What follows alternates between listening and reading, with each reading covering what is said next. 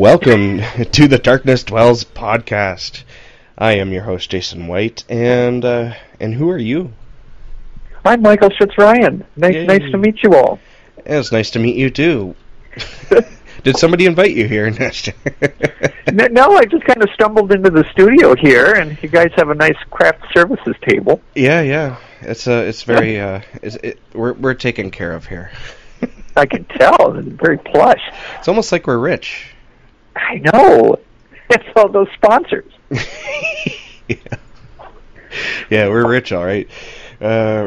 Rich in imagination, maybe. Yes. So this week we have another great episode, but before we get into any of that, as Michael mentioned, I will go into the sponsors, and we are very, very proud to be sponsored by Crystal Lake Publishing. They've published many a legendary horror writer and upcoming legendary horror writers. They strive for each of their books and outreach programs that's launched to not only entertain and touch or comment on issues that affect their readers, but also to strengthen and support the dark fiction field and its authors. So I highly recommend you go check out Crystal Lake Publishing. Crystal Lake Publishing. And they've been around since 2012, and they have quite the catalog already, and I can't recommend them enough. We've been blessed to talk to a couple of their authors. You can check out Patrick Ritigliano's interview from a few episodes ago, and Richard Thomas, who's coming out with an anthology of short stories with them very shortly. So I highly recommend them. Wonderful. And next up, we are also sponsored by Audible.com. Now, if you don't know what Audible is, it's an audiobook online store. And basically, go to www.audibletrial.com/darknessdwells and sign up for a free membership. That free membership gets you one free credit, and that credit gets you one audiobook. And after the first free month, you basically pay about $15 a month, and that will get you one credit, which again gets you an audiobook. And that's a really excellent deal on audiobooks, because if you buy them physically or digitally, they're pretty expensive. So I highly recommend it. I've been a member for a long, long time. And I'm going to recommend Necroscope by Brian Lumley. Ooh, yes, that is like, it's so weird that you say that, because that's on the top of my to-be-read list. Cool. I highly recommend to-be-read this list is rather expansive, but I've been excited about reading that Lumley series forever. Yeah, so have I. I was looking for it forever, and one day I was in the used bookstore, and like the first three were there, and I was like, oh my god, I've never seen this in the bookstore ever. So I swiped them. Yeah.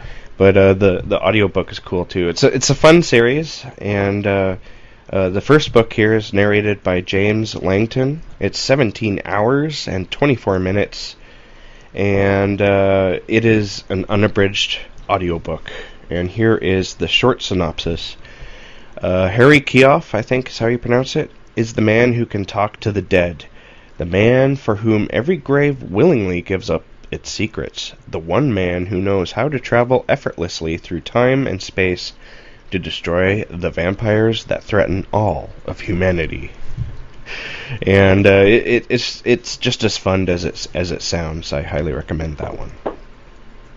And I think what always stopped me, because the used bookstore I used to go to in San Jose, they always had a bunch, but they never had the first one. Yeah, that was always the problem. They always had like my bookstores, even the used bookstores, always had the later books.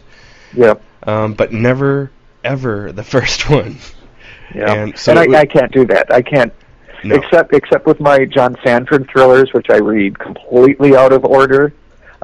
Usually that just annoys my spidey senses. I can't fathom doing that. I need things in order, but usually I do too. But like I was reading Michael Connolly, his Bosch series.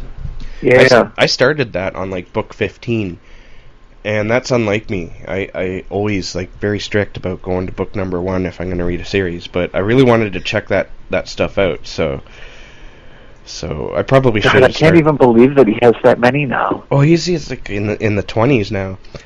These people, wow. I swear, they wake up and they have a bowel movement and a book comes out. That's terrible. It is, but it's got to be true.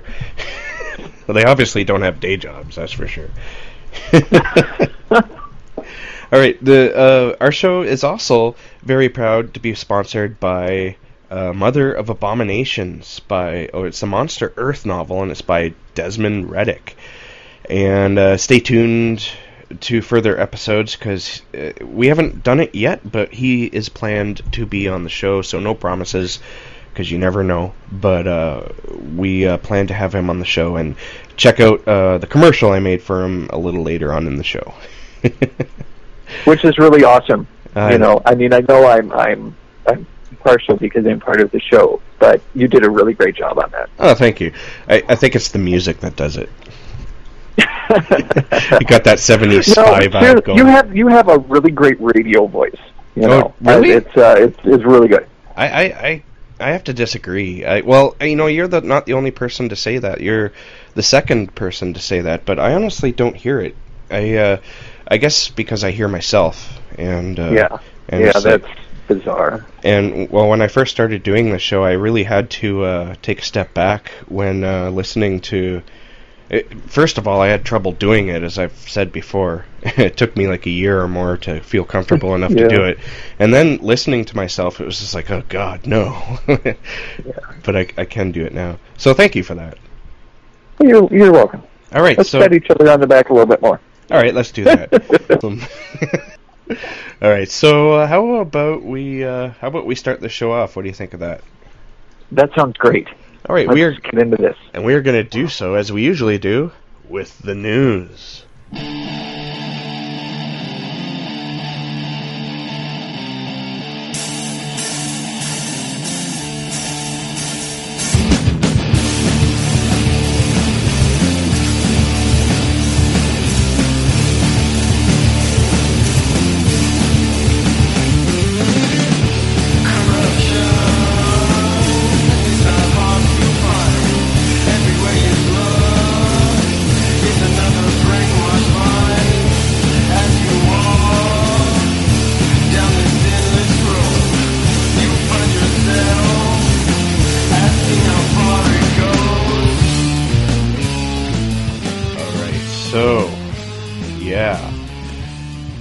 So, I have one, I was looking, and I couldn't really find anything this week. But I did find one thing. It just kind of popped up out of nowhere while I was looking. And what's that? It's Hellraiser. They're apparently, Dimension Films is apparently making another sequel within the franchise. Now, this news always gets people excited because, hey, yay, another another Hellraiser film, right? Pinhead's coming back. But there's actually some very interesting news with this one though.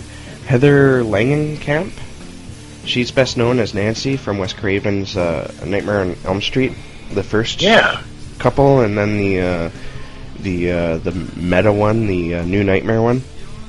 She's going to be in it. So who knows? Maybe it'll be decent. I don't know. But I will watch this film no matter what because it's Hellraiser and I love Hellraiser. Well, of course. And you know what? I actually liked the last one, the Revelations, which really? Infamously is the one that Doug Bradley isn't in. Yeah. But it impressed me, because it went back to the original theme of these young guys that wanted to explore the promises of pain and pleasure from the Le Marchand's box. Yeah. So, I thought it was pretty good. I'll go on record as saying that, but I'd watch all of them, for the hope. Yeah. Well, you know what? I think this relationship is over. No, just joking. Oh no! No, I'm joking. Dead air. I'm joking. To be honest with you, I didn't like it, but I didn't go into it expecting to hate it or even like it. There were some things about that movie, though, that I did like. And nobody's ever mentioned this, but if you've read the novella, what's it called again? Hellbound Heart? Yes, the Hellbound Heart.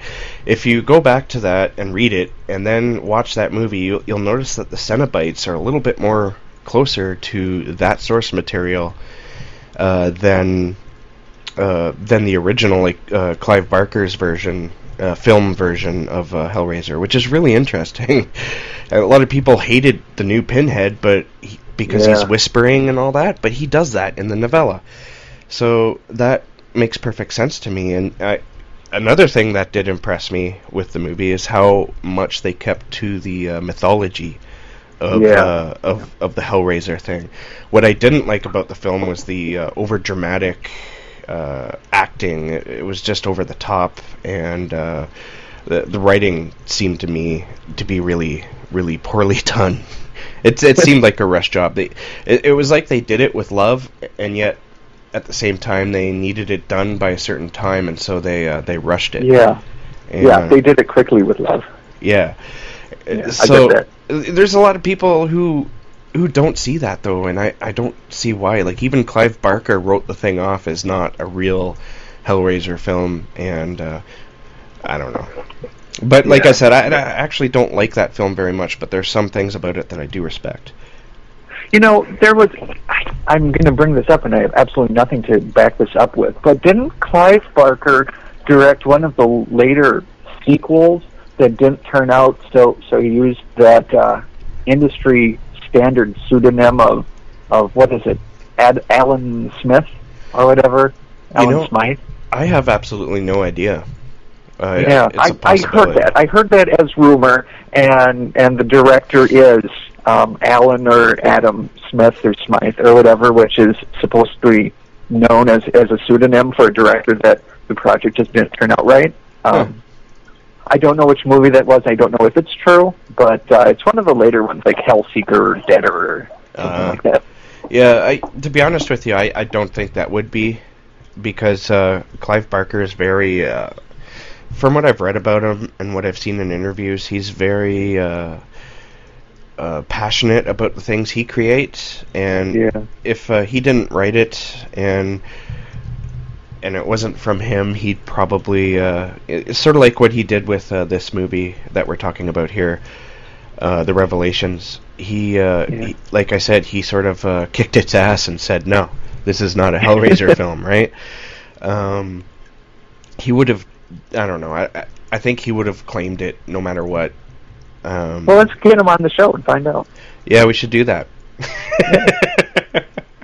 You know, I'm gonna confess this on the podcast. I wrote him a love letter once. Oh yeah, many years ago. And he wrote back and was very nice. That's and good. Encouraged me with my own writing, and so I'll always remember that. He was really nice to a young kid with lots of dreams. That's awesome. I'm happy to hear that he wrote back, because some people might just say, stupid fans. You're really. It's good that when people are good with their fans like that. I like that. So, so this one is apparently this new Hellraiser film. They're trying to, just like with Revelations, they're trying to keep on to the rights of the franchise. Apparently, recently they lost the Halloween franchise for not making a sequel in time. So I don't know what the leak... Which has not been their problem in the past. Yeah. But I guess, I bet you people got fired over that, so they don't want to lose this one, and so they're going to... I don't know why they bother, though. I mean, you keep the film rights, but what do you do with it? You just sit on it. I guess they're probably making money... Well, they'd be making money on the older ones anyway, I imagine, but... You'd think so, yeah. But you're not... Like, what are you waiting for? Make a good one. Like... Well, no, that's the thing. I mean, in general, any series, any horror series that gets into like the 7 sequels. Yeah. Once you get that high a number, the quality just drops so drastically. That's true. I guess for the most part, because like how many times can you repeat, somewhat the same story within the same... Going to the well too often, as they say. But you could still... make it an engaging story. To be honest with you, some of those older ones of the Hellraiser franchise I actually like. They're at least fun, if nothing else. Yeah, the Hellraiser ones have an interesting vibe. They're the one about the cop. There is one about the cop. I remember that one. That was really good. That was really kind of bizarre. I liked it. Yeah, it was very because dark. I think the original what's her name came back just right at the end too. Oh, Kirsty? Yes. Yeah, I think so. Yeah. I remember. I'm pretty sure I like that one too. It's where he's investigating something. There's like a suicide in that one too. Yeah, and I just remember that one being very dark. It's funny though because I was watching the special features on that one, and they didn't really tear it up. But they're like, this wasn't meant to be a Hellraiser film. They were like, this. The writer, the guy who wrote this, intended it to be something else, but they were like, you know what, this could fit a Hellraiser theme, so let's do that. And that makes a lot of sense, because it does seem like it's just a regular horror movie with just kind of hints of Pinhead. That's really interesting. That's funny. It is funny, but you know what? I don't think it's a bad movie. It's just not necessarily a Hellraiser film. Yeah. Yeah. All right, so that's all I have. You were telling me you had something? Yes, and I'm going to file this under the Saying Ain't So news, but Blade Runner 2, talking about sequels, Blade Runner 2 has a release date now of January 12th, 2018. Now, this is like an actual honest-to-God sequel. It's really is it like just like I believe it has Ridley Scott's seal of approval. It's going to star Harrison Ford. They're bringing him back with Ryan Gosling, and it's co-written by, I have this written down here, so it's Hampton Fancher, who did write the original script, and I'm going to mispronounce this, but director Denis Villeneuve is directing it, and he did Enemy, which with Jake Gyllenhaal that I keep telling you need to watch. He did Enemy, Sicario, and Prisoners, which are really good movies. So cool. I don't know. I'm scared of seeing a Blade Runner 2. The original is a fucking masterpiece. I don't like when they mess with it, but very talented people involved in this. Well, what I like about that idea is that I'm always very skeptical when they're gonna like do a part 2 or a part 3, and none of the original people are involved. Oh yeah, that's bad news. That's very bad news. That's a bad news. But when you got like all these people who worked on the first one coming back to do it, then I'm quite confident it'll probably be a decent movie. Yeah, I sure hope so. I love the first one. I have like memories of watching that when I was a kid. My mom went on a date with some guy, right? And before going on the date, she rented me Blade Runner. Seeing the cover, I guess she thought it might appeal to like an 8-year-old or whatever. and so she threw it on the VCR and left for her date. Or at least that's how I remember it. But I think actually what happened was I put it on later in the night myself. But she came home halfway through it. It was the scene where I can't remember her character's name, the female android. Yeah. When she's beating the living shit out of Harrison Ford. Yeah. And she's like, there's this one scene that you don't see too often. It's on one of the versions though, where after she's beat the shit out of him, she's picking him up by his nostrils. She's got her fingers in his nostrils, and she's picking him picking him up off the floor that way. And my mom walked in at that point, and I'm like looking all scared and pale at the TV. And she's like, "Oh God, do you want me to turn this off?" And I'm like, "Yes, please." That freaked me out. At least it wasn't a sex scene. My mom always walked in when the boobies were showing, and it's like, this really isn't a dirty movie. Yeah, it's just that one bad part. Mm-hmm. No, but obviously I watched it again, and I just fell in love with it.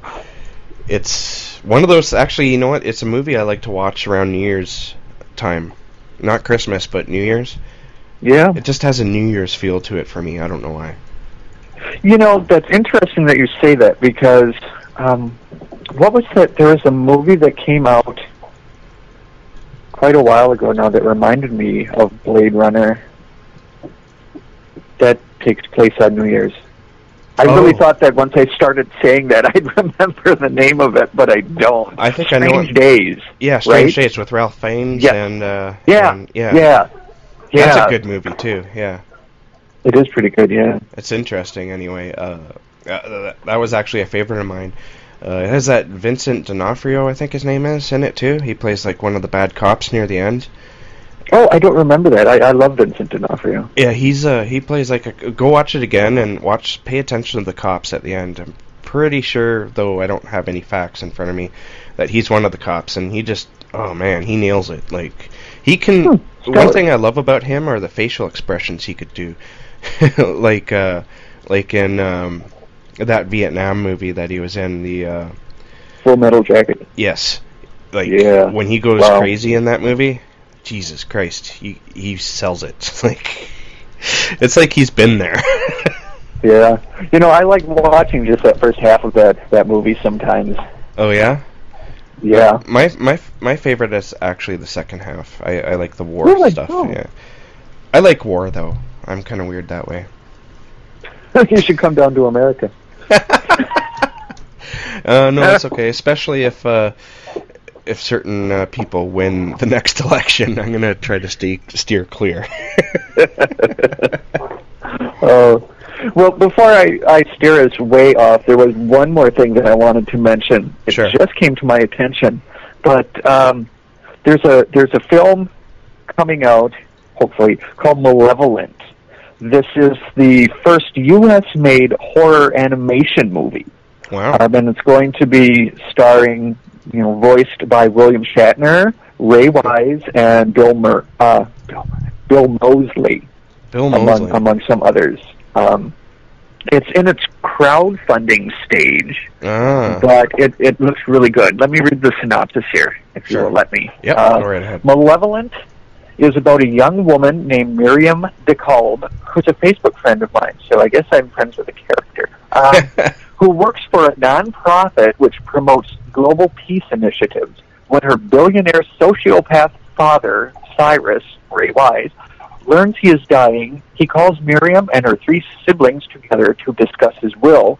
However, what he actually has planned is to pronounce judgment on them all. They are, in his view, traitors, and he has grisly death traps planned for each of them.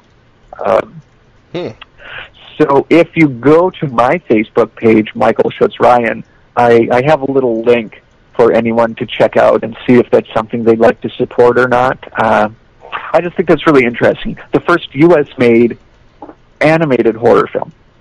You think that they would have made one by now?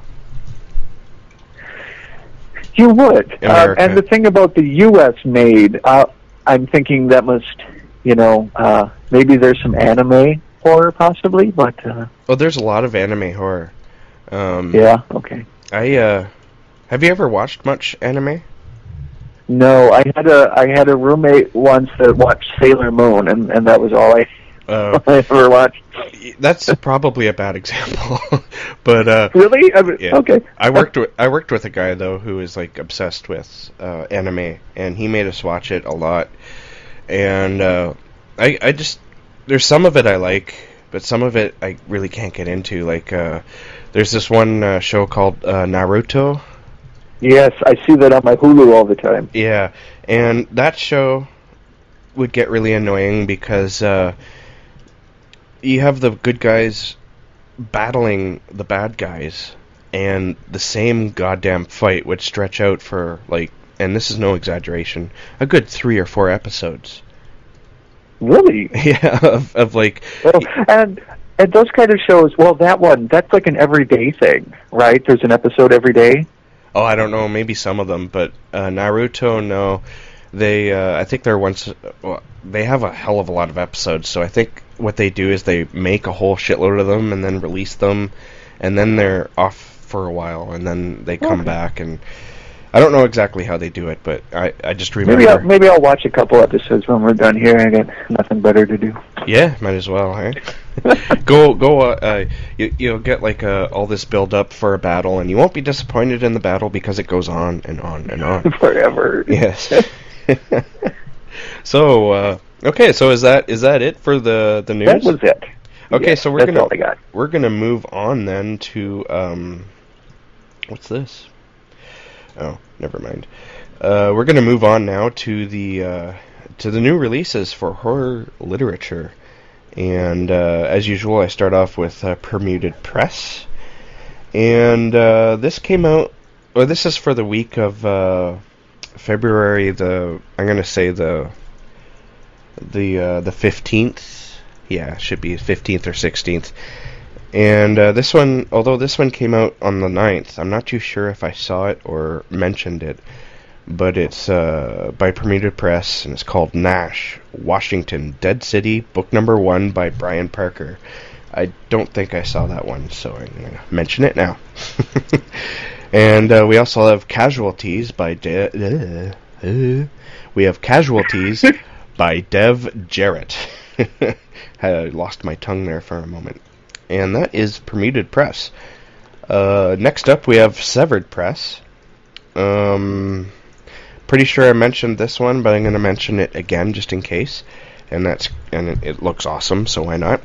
And that is Kraken by Eric S. Brown. And we also have A Broken World, a post-apocalyptic thriller by Andrew Lauk. I think that's how you'd pronounce his name. And moving on to Sinister Grin Press. Now, this one I do know I mentioned in the last episode, but I'm going to mention it again because it's pretty cool. And that is The Black Goat Motorcycle Club by Jason Murphy. And also Companions in Ruin by Mark Allen Gunnels. Have you read Mark Allen Gunnels at all? I haven't. You should. I think you might like him. And also, just as a heads up to people who might not know, Jonathan Janz has a book coming out with Sinister Grin Press, and it's up for pre-order right now. It comes out March 15th.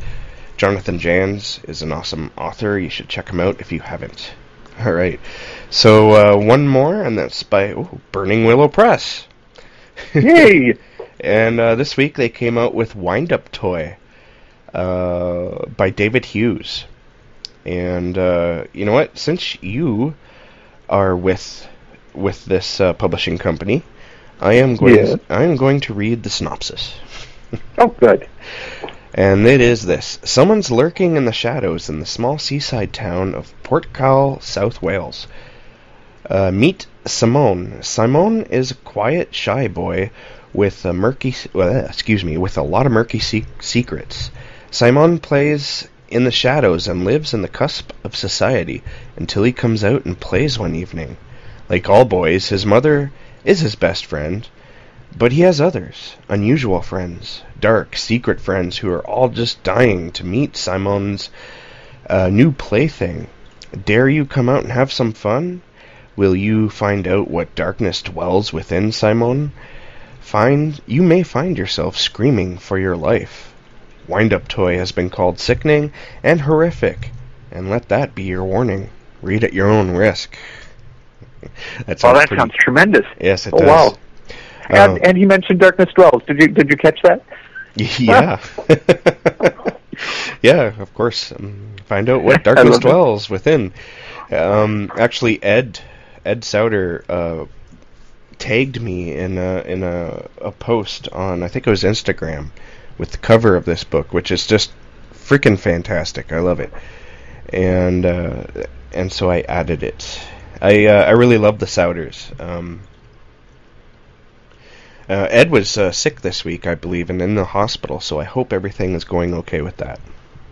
Yeah, it was, I think it was kind of a scary situation. I've heard that he's doing better. So. Yeah, I've heard just that great people. I really love them. They're really nice. Yeah, I love Kendra and Ed.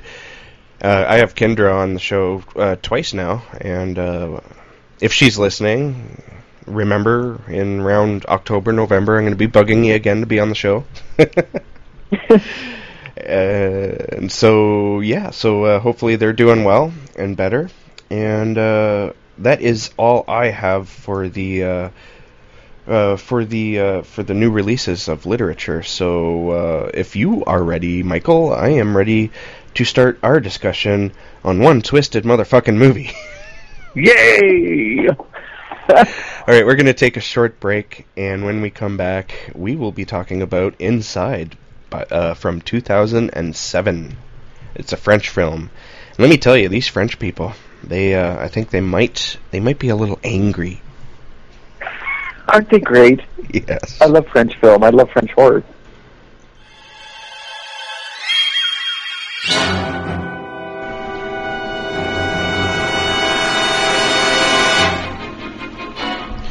With unmatched success since 2012, Crystal Lake Publishing has quickly become one of the world's leading indie publishers of horror and thriller books with a mystery and suspense edge.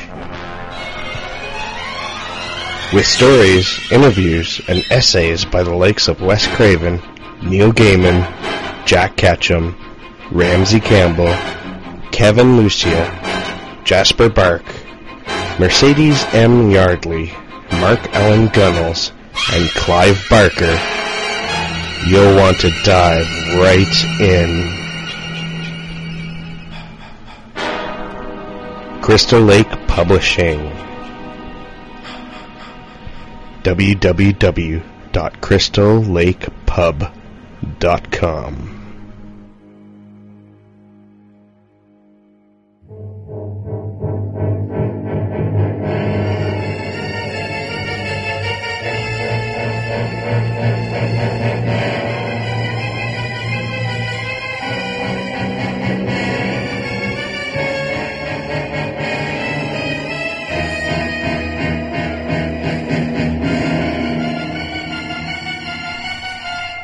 Like Darkness Dwells? Well, why don't you help out the show? The easiest way to do so is to sign on to your iTunes account, rate and review the Darkness Dwells podcast, and we will forever love you for it. And as always, thank you for listening.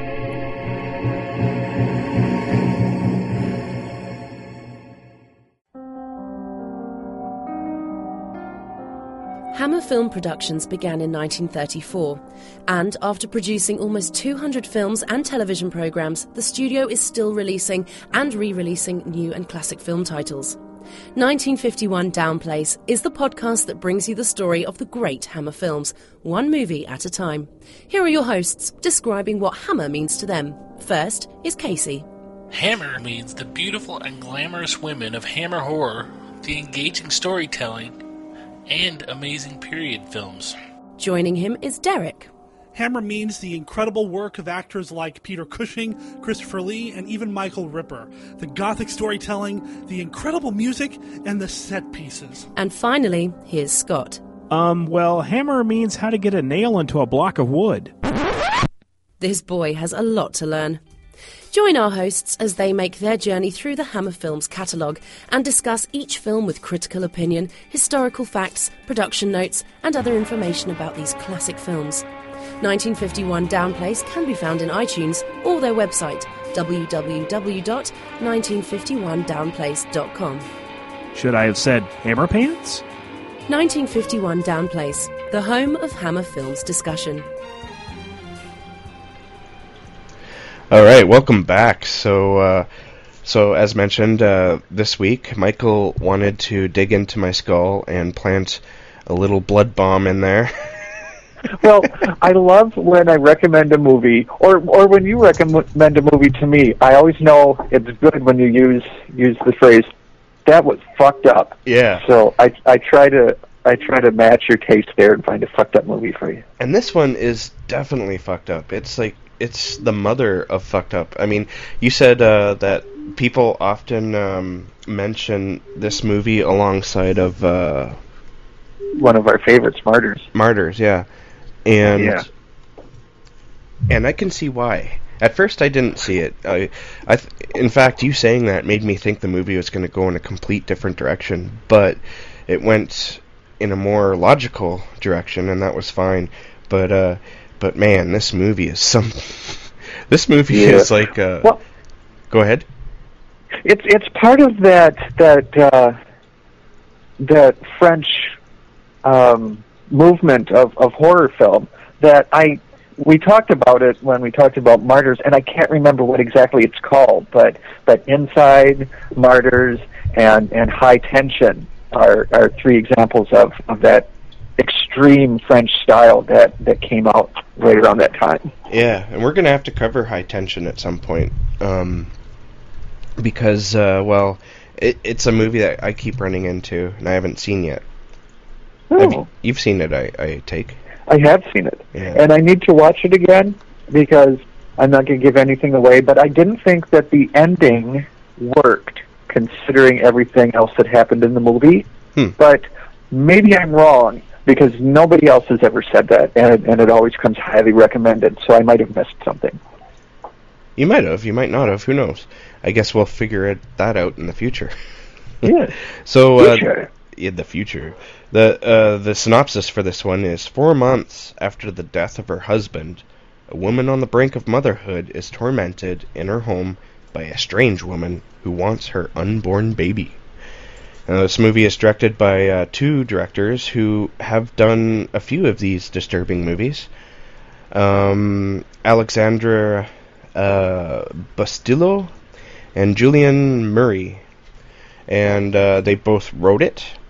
And it stars Alison Paradis, Jean-Baptiste Taburin, Claude Lullet, and there's another one who should be listed in the front, but is not, and that's Beatrice Dalle, or Daly. I don't know how you pronounce her name. But she is phenomenal. She plays basically the bad guy. And so this movie starts off with that car accident that's mentioned, and I tend to watch these movies on my laptop with headphones on, so I don't disturb anybody. Because right. I typically watch these when everyone's asleep, right? And so the sound effects are something that always pops out at me, and this one has plenty of sound effects. It starts off at the very beginning. The car crash happens, and you see the main character. What's her name? Sarah.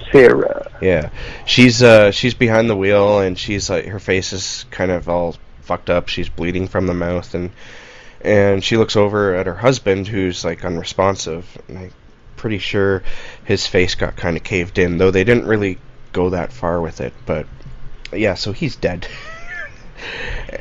And right away, you see, like, just the sound effects that as the blood like squirts, or not squirts, but comes out the mouth, and you're pretty much told what you're in for the rest of the film. Yeah, it has that beginning that's a lot like Martyrs, where that girl, it starts with her running down the street all bloody, and really in a similar state as Sarah is in the beginning of Inside. So these French horror movies really start off with a bit of a bloodbath.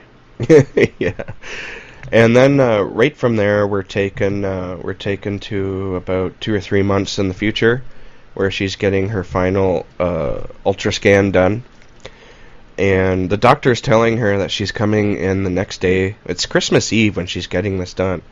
And this part maybe French culture is different, I don't know, but he's like, okay, tomorrow you come in, it's Christmas Day, and we'll deliver the baby. I guess they're going to force the pregnancy because the baby's been in there too long. It just, I don't know, being on Christmas Day, you think they'd wait until at least Boxing Day or something. Yeah, that seems a little unusual, definitely. And I have to wonder what the decision behind it being Christmas time, because this is in no way feels like a Christmas movie. They could have easily left that out. And they make a point of it, it seems to me, and I don't know why. Oh, you know why? It's because of the whole Virgin Mary and giving birth to Jesus thing, I think. Yeah, that's probably it. Yeah, you know what? Birthing and babies. That would make a lot of sense because of the whole theme of what's going on. And so so she she's picked up by, is it a friend or is it her mother? I believe it's her mother, but she calls her by her first name, Louise. Yeah, she's you can tell that the accident has fucked with Sarah's head. She's not a very happy person. Because she's not very nice. No. It's like the first thing that I noticed when she's talking with the nurse after her ultrasound. Oh yeah, actually. She's really fucking rude, this Sarah, you know? Yeah. Actually, before we move on with the storyline, I wanted to mention there's a very important scene right after the ultrasound where she's sitting out in the lobby, I guess waiting for her ride, and this other nurse sits up beside her and starts talking about her own delivery, and she lights up a cigarette. And she starts telling this very disturbing story about her. I mean, okay, picture you're pregnant, and you're going to give birth tomorrow, and some moron is telling you about how horrible their experience was when they gave birth to their child.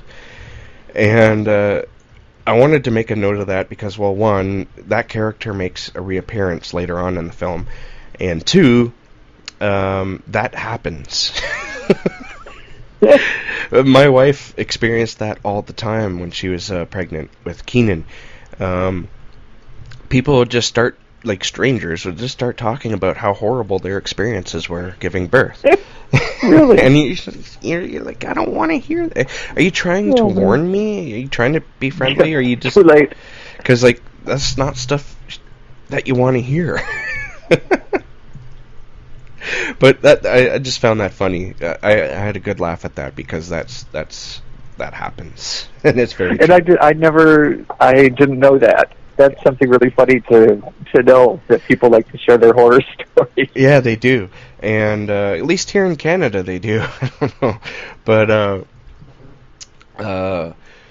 seeing that was funny. But there's a point to that conversation. And I imagine we're going to run into some spoilers here. So I'm going to put the spoiler... we always do.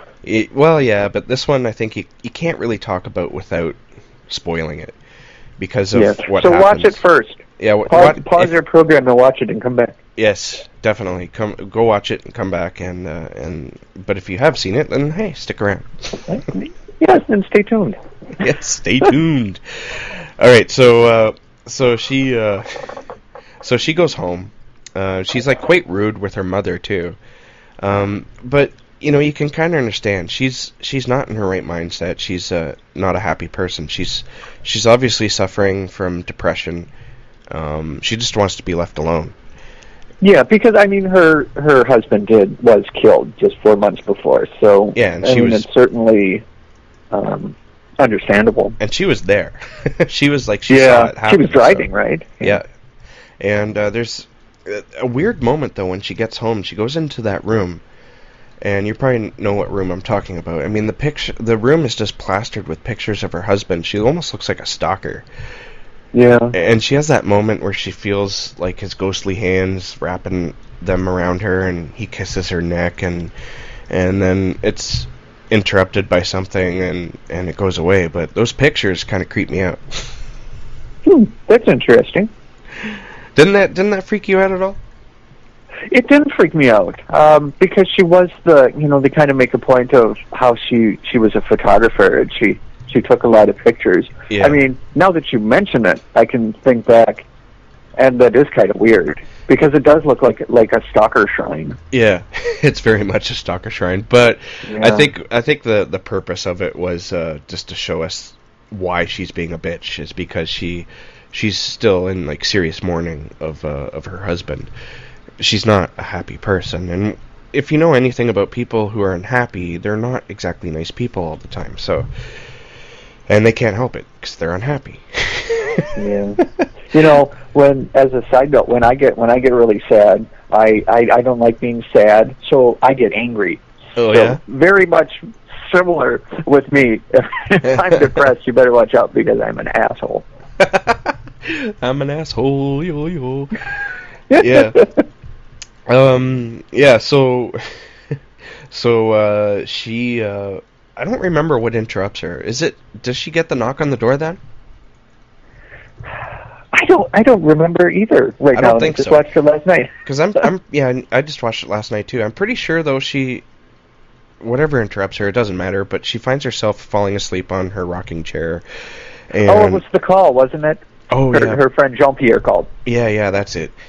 And so he calls and she tells him that he's on call basically to come get her, and for the operation the next day, and or the delivery, sorry. And I think there's another reason why she wants him to come back that night. I forget why it is. I don't think it's because of what comes next. But he does come back later. Why is it that he comes back? Do you remember? He comes back because she calls him again after the woman comes to the outside. Right. Yeah. Okay, so that part happens next, where now I found this generally very creepy. She's asleep, and she's awoken by a knock on the door. And she has that wonderful nightmare while she is asleep. Yeah. Where she's vomiting up the milk, and then she gives birth through her mouth. Yeah, the baby's forcing its way through her mouth. That was fucked up. And it's also another look into her state of mind, I think. And but so she gets that knock on the door, and she goes, and she doesn't want to answer it because it's Christmas Eve. Somebody's saying they have their car broken down just on the corner there. Yeah, right. So she basically tells her to go away, but she doesn't. She ends up kind of tormenting her a little bit, and she takes her camera and starts flashing pictures at the window while she's just standing out there, and the results, like the prints of those pictures when she develops them, it's just creepy. Yeah, and what's another thing that's interesting with the whole knock at the door and somebody asking for help is because there's conversations around that there's something going on. There's some kind of rioting in the street. I don't know if we learn why, but there's almost kind of like a The Purge, that movie. There's sort of a purge feel that there's a lot of violence going on at that time. Yeah. So. But then again, I don't know what that was about, because she calls the cops and they do come, and there's no violence going on outside. It's quite quiet. Yeah, kind of like the Christmas thing. It's brought up. There's a point made of it, but it kind of doesn't go anywhere. Yeah. So yeah, like I said, she makes a couple phone calls, and the cops come and they check out the place. They say that the person who is tormenting her is gone. And we don't really know if she is or not. Yeah, she's just kind of. She's lingering. Yeah. Well, yeah, you can understand that she's. And are we still doing the synopsis, or just kind of going through the story, because there's so much that happens. Yeah. So next. Well, because the other thing that struck me at that time is. In these horror movies, when people have these modern houses, I swear to God, I am never going to buy a house that has a wall of just glass, like just floor to ceiling windows, because only bad things ever happen when you have a wall like that. Yeah, I always have a fear of being pushed through a window and having my throat accidentally slit. I know that sounds like a terrible fear, but I saw this happen in a movie once. I can't remember the name of the movie, but somebody was pushed through a window. Actually, it was sort of like one of what you're talking about, a wall-to-ceiling glass panel, and they ran through it, I think, and suddenly they're holding their neck and blood spurting through, and I can just picture that oh shit moment. That oh my god, this oh no, this is bad, With me, it's just that somebody's going to come up and just stare at me through the damn window. And that's going to happen. And if somebody really wants to get in, they just break through the damn glass. It's just, you have an entire wall made of glass. That's just not safe. Well, yeah, if that's what's between you and the outside world, that does add quite a few different layers of no. Yeah. As an aside, I'll say this because nobody knows where I live, but I always keep the bedroom window open because I like sleeping when it's kind of cold, so I can snuggle up. Uh-huh. But one of my worst practical fears is that while I'm still awake, somebody's going to come up to the window and just very clearly lean into the screen and say, "Hello." I can shit my pants if that ever happened. Yeah, that would scare anyone. Oh my god! I know. I'd put a load in the bed. All waste. And I always read in bed, and so much of the time it's horror fiction. Yeah, so I start stuff. thinking about that. And, But I have to admit, the beginning of this movie kind of raised my hackles up, like in a good way. I had to go to the bathroom, but I didn't want to. You know what I mean? Like, yeah. It's like I have to go to the bathroom, but I'll just wait until I feel a little less creeped out. Well, it's really a home invasion. It is very much so. But it's so stylized. There's so much atmosphere. Yeah, and the score. It's most of them are kind of like funny games or You're Next, but this one has like real classic horror. Along with that home invasion theme, it's really creepy. Yeah. Because the woman that attacks her is very much kind of like a haunting spirit, just as much as she is somebody that's invading her home. Yeah, and I think the longest time you're wondering what the fuck's going on. I don't think we'll give away exactly what's going on, but but I will give away this. That's the fun of this movie, don't you think? Is that you just wonder. I remember the first time I watched it, and I was so happy not knowing what was going on. Yeah. So this woman does enter the house, and I'm pretty sure she enters it while the cops are there, doesn't she? Because I remember... Well, no. Okay. She's there when the cops come. Yeah. Oh, you mean when they first... I don't know. The first time they come, because I remember when they're searching the house, they have like all the doors opened outside. And I'm like, you have somebody lurking around, and you keep all the front door and the back door open like that? No. Well, the police do something really stupid later in the movie too. Do. So I don't know if that's just. I think it's like a precursor, maybe. I think it's a precursor to that because these cops really make bad decisions, and if you're a criminal, you might want to go to France. Yeah. Actually, no. Don't do that, because they're going to take you into a murder house, and you're going to get murdered. Well, that's you know what I'm talking about. Because that's pretty much where any story ends, because after the cops leave, that's pretty much when the crazy shit starts to happen. I can't remember, though, how she makes it into the house. I just remember her suddenly being there. That's so weird, but I'm sure it's like you said. They probably, we probably missed it because they didn't show it. It's stupid that I don't know this when I just watched this last night, but I'm sure that's when it happened. Well, there's so many things going on in this film, and there are. A lot of it's violent. A lot of it's like, like oh my god, you have to turn away, and it happens pretty much right away.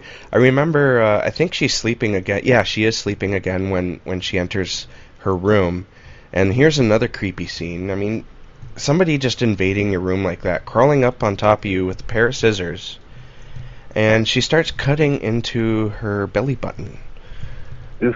And when she wakes up, she tries to kill her by stabbing her in the face, but she hits her face, but it's not enough to kill her or anything. It's just like a flesh wound.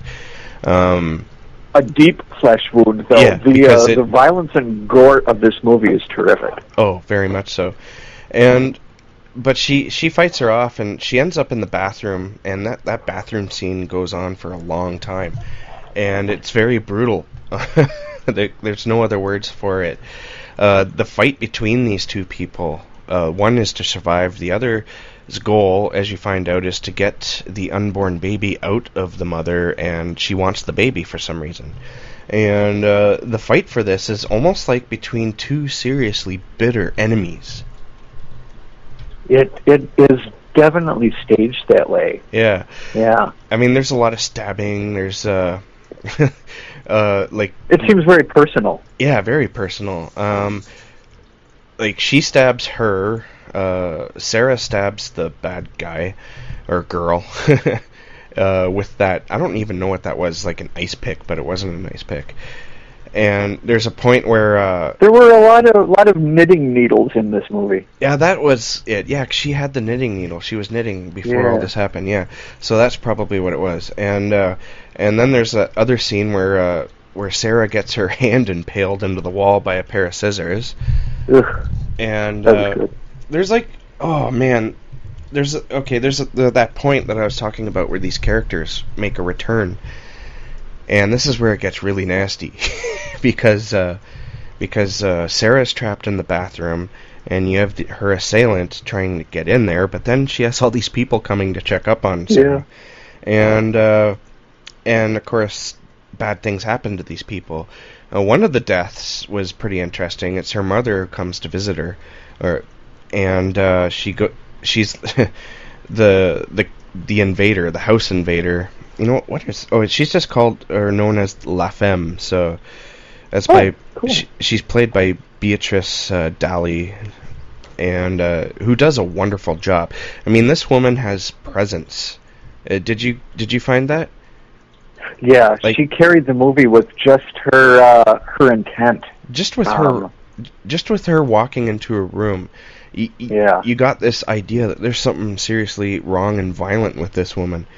And the movie just looks so good and kind of built with that, because it was dark and shadowy in Sarah's house, and La Femme was dressed all in black, and it was just it looked really kind of sinister. It looked very sinister, the whole thing. She kind of, as you mentioned before, it seemed like she's you don't know if she's like a demon or what, and she's kind of dressed sort of like a demon in a sense. She's got this weird gothic thing going on without the makeup or anything. I don't even know what kind of clothes it is. It's like some kind of dress, very skin tight dress, and these big ass boots. Like a Cenobite robe. Yeah, kind of. And she walks a little bit like a Cenobite, with her like hands clasped in front of her and her back straight, and this woman pulls it off brilliantly. And so yeah, the murders in this film are just, sometimes they're like really over the top. They're definitely over the top, but but they're well done. The thing, and I've said this about movies that we talk about in the past, is that I do just fall in love with these movies that are very serious. And there's just so much horror, and a lot of it is American horror, that it's not even a horror comedy, but the death scenes are kind of campy. Yeah. And so you get a movie like Inside, and it's so serious, and I love losing myself in this movie. The death scenes are just, wow, they just blow your mind. Yeah. There's a scene where somebody gets that knitting needle through the throat, and like from the side of the neck through the other side, and in most movies that would just kill the person automatically, but not this film. I think this film was done over the top, but it was done a little more realistically over the top, because there's that part where she starts choking on her own blood, and she's walking down the hall with the blood splurting out her neck and leaving stains on the wall. Yeah. And she has to give herself that tracheotomy. Oh, that was weird. Awesome. Yeah, that was definitely over the top though, and unrealistic, I thought, because I disagree with you on that, because not that I know, but I've read, and I watch documentaries, and I'm just fucking morbid anyway, but it's actually really hard to kill a person. Oh, it is. Yeah. It's messy, and they just keep on living, and that's what this movie does. Is it shows the resiliency of the human spirit and body. Oh, for sure. And just the level of violence that a person can take. The self-trach, though, the reason why I think that's she's choking on something, right, and that's why she does it. Yeah, I think it must be her own blood, because I think that's what... That could be it, because when she does it, all this blood starts splurting out and like squirting, like it's coming from a squirt gun almost. And but she doesn't ever choke on her own blood. She just starts breathing, even though all this blood starts squirting out her neck. So that seemed a little bit off to me, like a little too much. But there was definitely other murders in this film that were over the top. This movie is just a ride. There's one thing that did bother me about this movie, though, and we brought it up briefly, and it was the cops. When they come back the second time, most of them are knocked off pretty quickly and grossly, but there's one who makes it for a while anyway. And when the cops come back, they have somebody they've arrested with them. And pretty much once you see this poor bastard in the back seat handcuffed that he's going to, end up in the house. His fate is sealed. Yeah, and he does end up in the house. I found that part kind of funny too, because when they go into the house and they find all the bodies, the guy's like, "Let me go! Let me out of this terrible house!" And instead of letting him go, the cops arm him. Yeah, he's like, "No, you take this weapon and aim it, and here's how you load it and fire it." But that's not what bothered me. What bothered me was their decision making when they get to Sarah. When they get to Sarah, the lights go out, and he's like, "Okay, we got to go to the breaker, and then we're going to get you out of the house." No, you have a flashlight. Get her out of the house, to the car, call for backup. I mean, that, to me, would be the automatic thing when you enter a house of horrors like that. I would think so. And what they do and coupled with that was that when they briefly caught the La Femme, they don't handcuff her like fast at all. They get her down on the ground, and they just fuck around for so long that she gets away. Yeah. I mean, that's insane. I mean, you should, if you're a police officer, that kind of breaks the suspension of disbelief for me. Yeah. Because you see all the death and the blood everywhere. And how the hell long was he going to take to slap the cuffs on her? I mean, there was just no urgency at all. Yeah, and it should have been a scene that happened very quickly, like sort of you blink, you miss it, because that probably would have been more believable. And there's another scene that was a little unbelievable to me, and I kind of dubbed him as Lobotomy Boy. Yeah. He gets the scissors again. The scissors were very popular in this film. Scissors and the needles, yeah. Yeah, and so he gets the scissors in like the head, the forehead, and like I said, he becomes Lobotomy Boy because suddenly he's like a person who's been lobotomized. He's incoherent. He doesn't know where he is, but he's like doing things. Like he figures out how to turn on the lights. And I don't know, that I thought that part was cool, and yet I don't know, they shouldn't have had him turn back on the lights. But yeah, so this film, it really left a mark on me because, one, it was a lot of fun to watch, and at the same time, it was horrible to watch. You know what I mean? Yeah. It's like that roller coaster feeling when you can't help it. You're just, the things are happening to you now. Yeah. And that's because I don't like roller coasters, so I get that thrill from my horror movies. I love finding that type of movie that you even somebody like me is like, oh, I don't know if I want to see what comes next. Yeah. And I found myself looking away a couple of times because the things that were happening were just so, oh my god, nasty. There's one scene at the end where they're actually cutting the skin with the scissors, and that just disturbs the fuck out of me. Yeah. I'm like, oh, makes me squirm in my seat just thinking about it. So, final thoughts on Inside. Oh boy, there's just so much to like. I was, kind of apart from my final thoughts. I want to stray just a little bit. The Inside does something really clever, which is when Sarah's friend and mother come over, and they keep thinking that this woman that's terrorizing her, she's so composed that she makes them think that she belongs there. Yeah. Her friend thinks that she's actually Sarah's mother. Yeah, and then her mother comes and it's like, oh God, it's just that. It's that kind of suspense that Hitchcock was really good at, because you have those two kinds of suspense, which is where the first one is where the audience, we don't know what's happening, and we wonder, oh, what's going on, what's going to happen.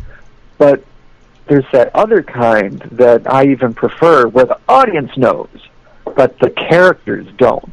So we get to revel in their cluelessness, that inspiration to shout at the screen, "What are you doing? That's not her mom." No, just leave. Yeah. Can't you smell blood?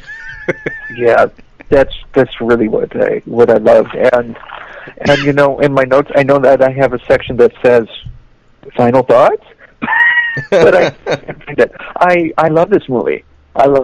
This is. And I told you that I wanted to get something a little bit more hardcore, because we've been doing some lighter stuff. Yeah, a lot of comedy and I need stuff. a dose of it. This movie and Martyrs, any of those, really the French films, but Inside is just terrific. It's serious, bloody horror. Yeah. A+ recommendation. And there's also a lot of really neat kills. Not to spoil it, but there's one that really impressed me. It's where the cop, he's like standing in front of the bathroom door. There's a big hole in it. He's trying to help get Sarah out, and you're focused on the cop's face, and suddenly you hear this, a gunshot, and then half his face just blows right off. And I'm talking about really half his face. It's half his face, man. And that's the kind of gore I love. I'm like, oh yeah, that's nasty. Yeah. And I enjoyed it too. I don't think you're supposed to take a movie like this seriously, even though it has a serious feel to it.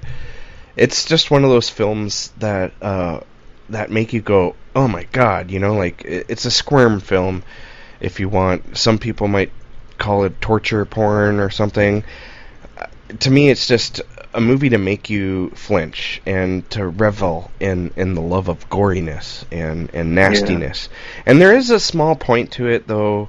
I don't think it was probably necessary, but it's interesting. I thought that the point was, without ruining the story, there's a very, very strong bond between a mother and their child. Even when they're unborn, and this movie is kind of a result of that. That was the thing that bothered me most, was that I thought that the final reveal was very far-fetched. That was like, wish they had gone a different direction with that. Ultimately, it makes ultimate sense and wraps everything up, and the ending, there's a lot of emotional payoff because of what when you find out what's actually going on. Yeah. But the technical aspect of how that would, just the very a bizarre coincidence, Yeah, I can kind of agree with that, but still, I think the effect of it, as being the point of the film, I think it worked overall, especially the very final scene. I thought there was it's beautiful. It's very creepy and yet kind of beautiful, and the very final scene kind of wraps up what the whole movie has been about. You start, at least I thought, maybe you did, that your allegiances start to shift sometimes, maybe, into who you're rooting for. Yeah. Again, not to say too much, but if you go out and watch this movie, I think you'll find that that's really interesting. Maybe you're rooting for the wrong person. Maybe, and maybe you're not. Maybe. What it comes down to is what it comes down to is you could say that nobody is right or wrong in this film, but their actions could be construed as right or wrong. Yes, yeah, I like that. But yeah, this movie is when they call it extreme, there's a reason for that. It's very extreme. Actually, I forget where I saw this. I read it somewhere. Somebody called it perhaps one of the most extreme films ever made, and that's a possibility, I think. I think that's how I came to this movie, was in one of my searches for the most disturbing film of all time, the most extreme horror film of all time. I do those searches and come up with good ideas.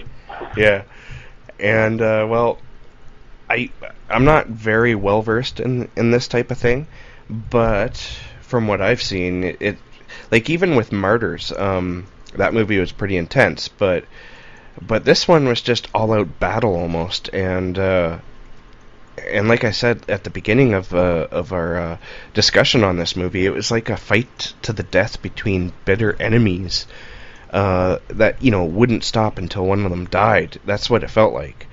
And, very much death cage match and all that. Yeah, there were some serious things on the line, and you just don't know what it is.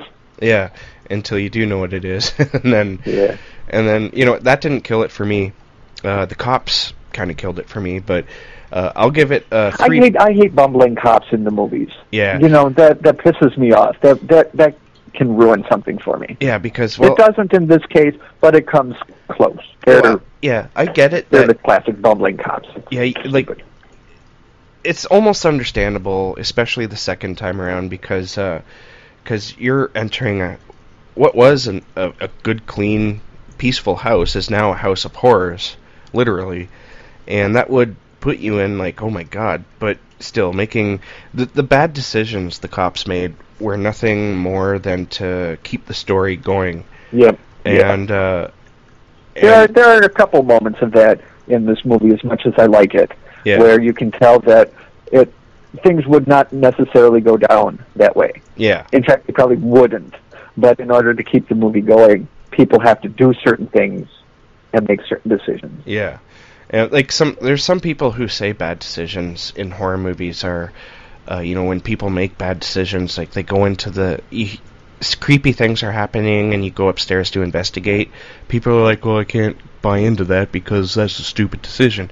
But when you think about it, put yourself at the bottom of the stairs and there's weird sounds coming from upstairs. You'd probably go investigate too, because in your mind there's no demon up there that's about to slaughter you. You know what I mean? Oh, yeah, I know exactly what you mean, because in those instances I do the exact same thing. Yeah, exactly. Because when you're an audience member watching a horror movie, you think that's the stupidest thing ever because this is a horror movie. Yeah. But if that were you, that's your upstairs. Yeah, and it's you're in your home and you're wondering, well, what's going on in my upstairs? Yeah. That wouldn't. Yeah. So that's not a bad decision. That's something that I think a rational decision. And people often think that they're immortal anyway. So a lot of people, like, even when you have the guy who attacks the villain or whatever, you're like, oh, what a stupid move. You're just going to get killed. But that's because the villain has supernatural powers or whatever, right? Yeah.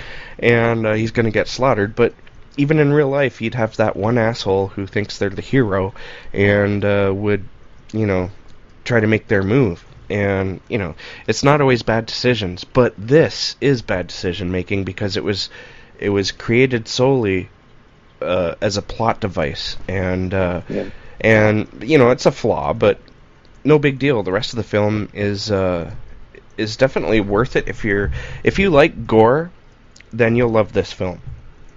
Yeah.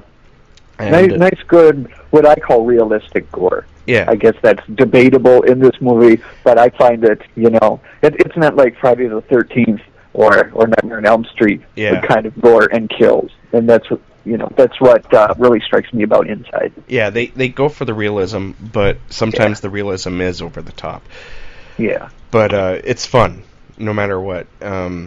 So I recommend it too. I give it 3.5 stars. And mainly really? That's it? Yeah, mainly because of those bad decisions. It's a flaw in the writing, and it's something I have trouble getting past. But otherwise, I this movie is just a blast. If they could have maybe worked out those flaws, this movie might have been so much more effective. Well, I can't fault you with that, because I mean, what you say is true. Yeah. It just ultimately didn't bother me as much as maybe it should.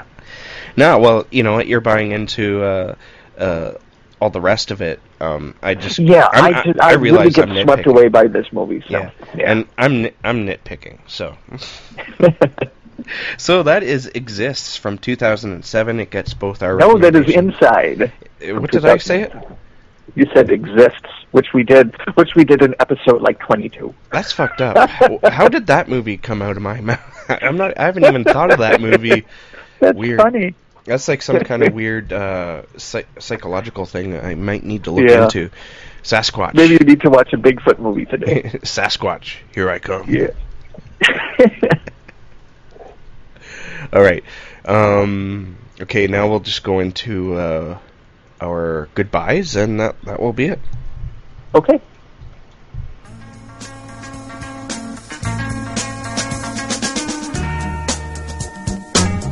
In a world where nations have developed giant monsters instead of nuclear weapons, Bree Kenny is about to blow up the British Parliament. But she is shocked when her plan fails, and she is captured and given an offer she can't refuse. Her brother will be released from prison if she goes to Loch Ness to kill a man who should already be dead. A man who is over 100 years old, yet appears to be in the prime of his youth. A man named Aleister Crowley.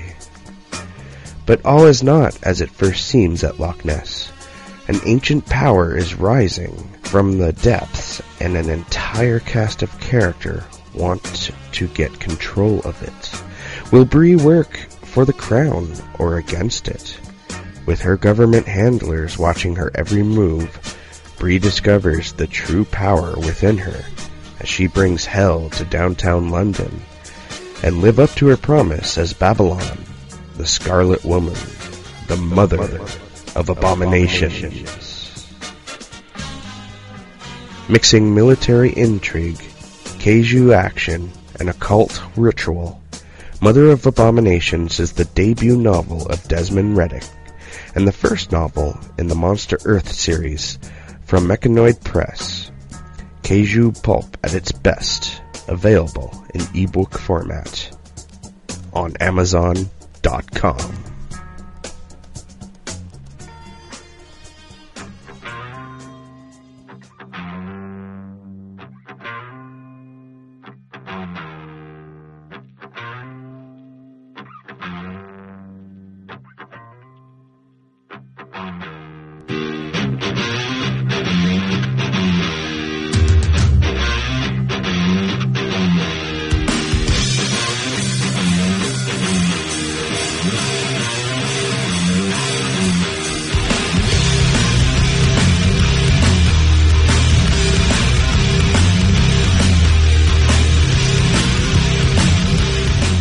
So that was pretty fun, wouldn't you say, Michael? I sure had fun with this one. Yeah, me too.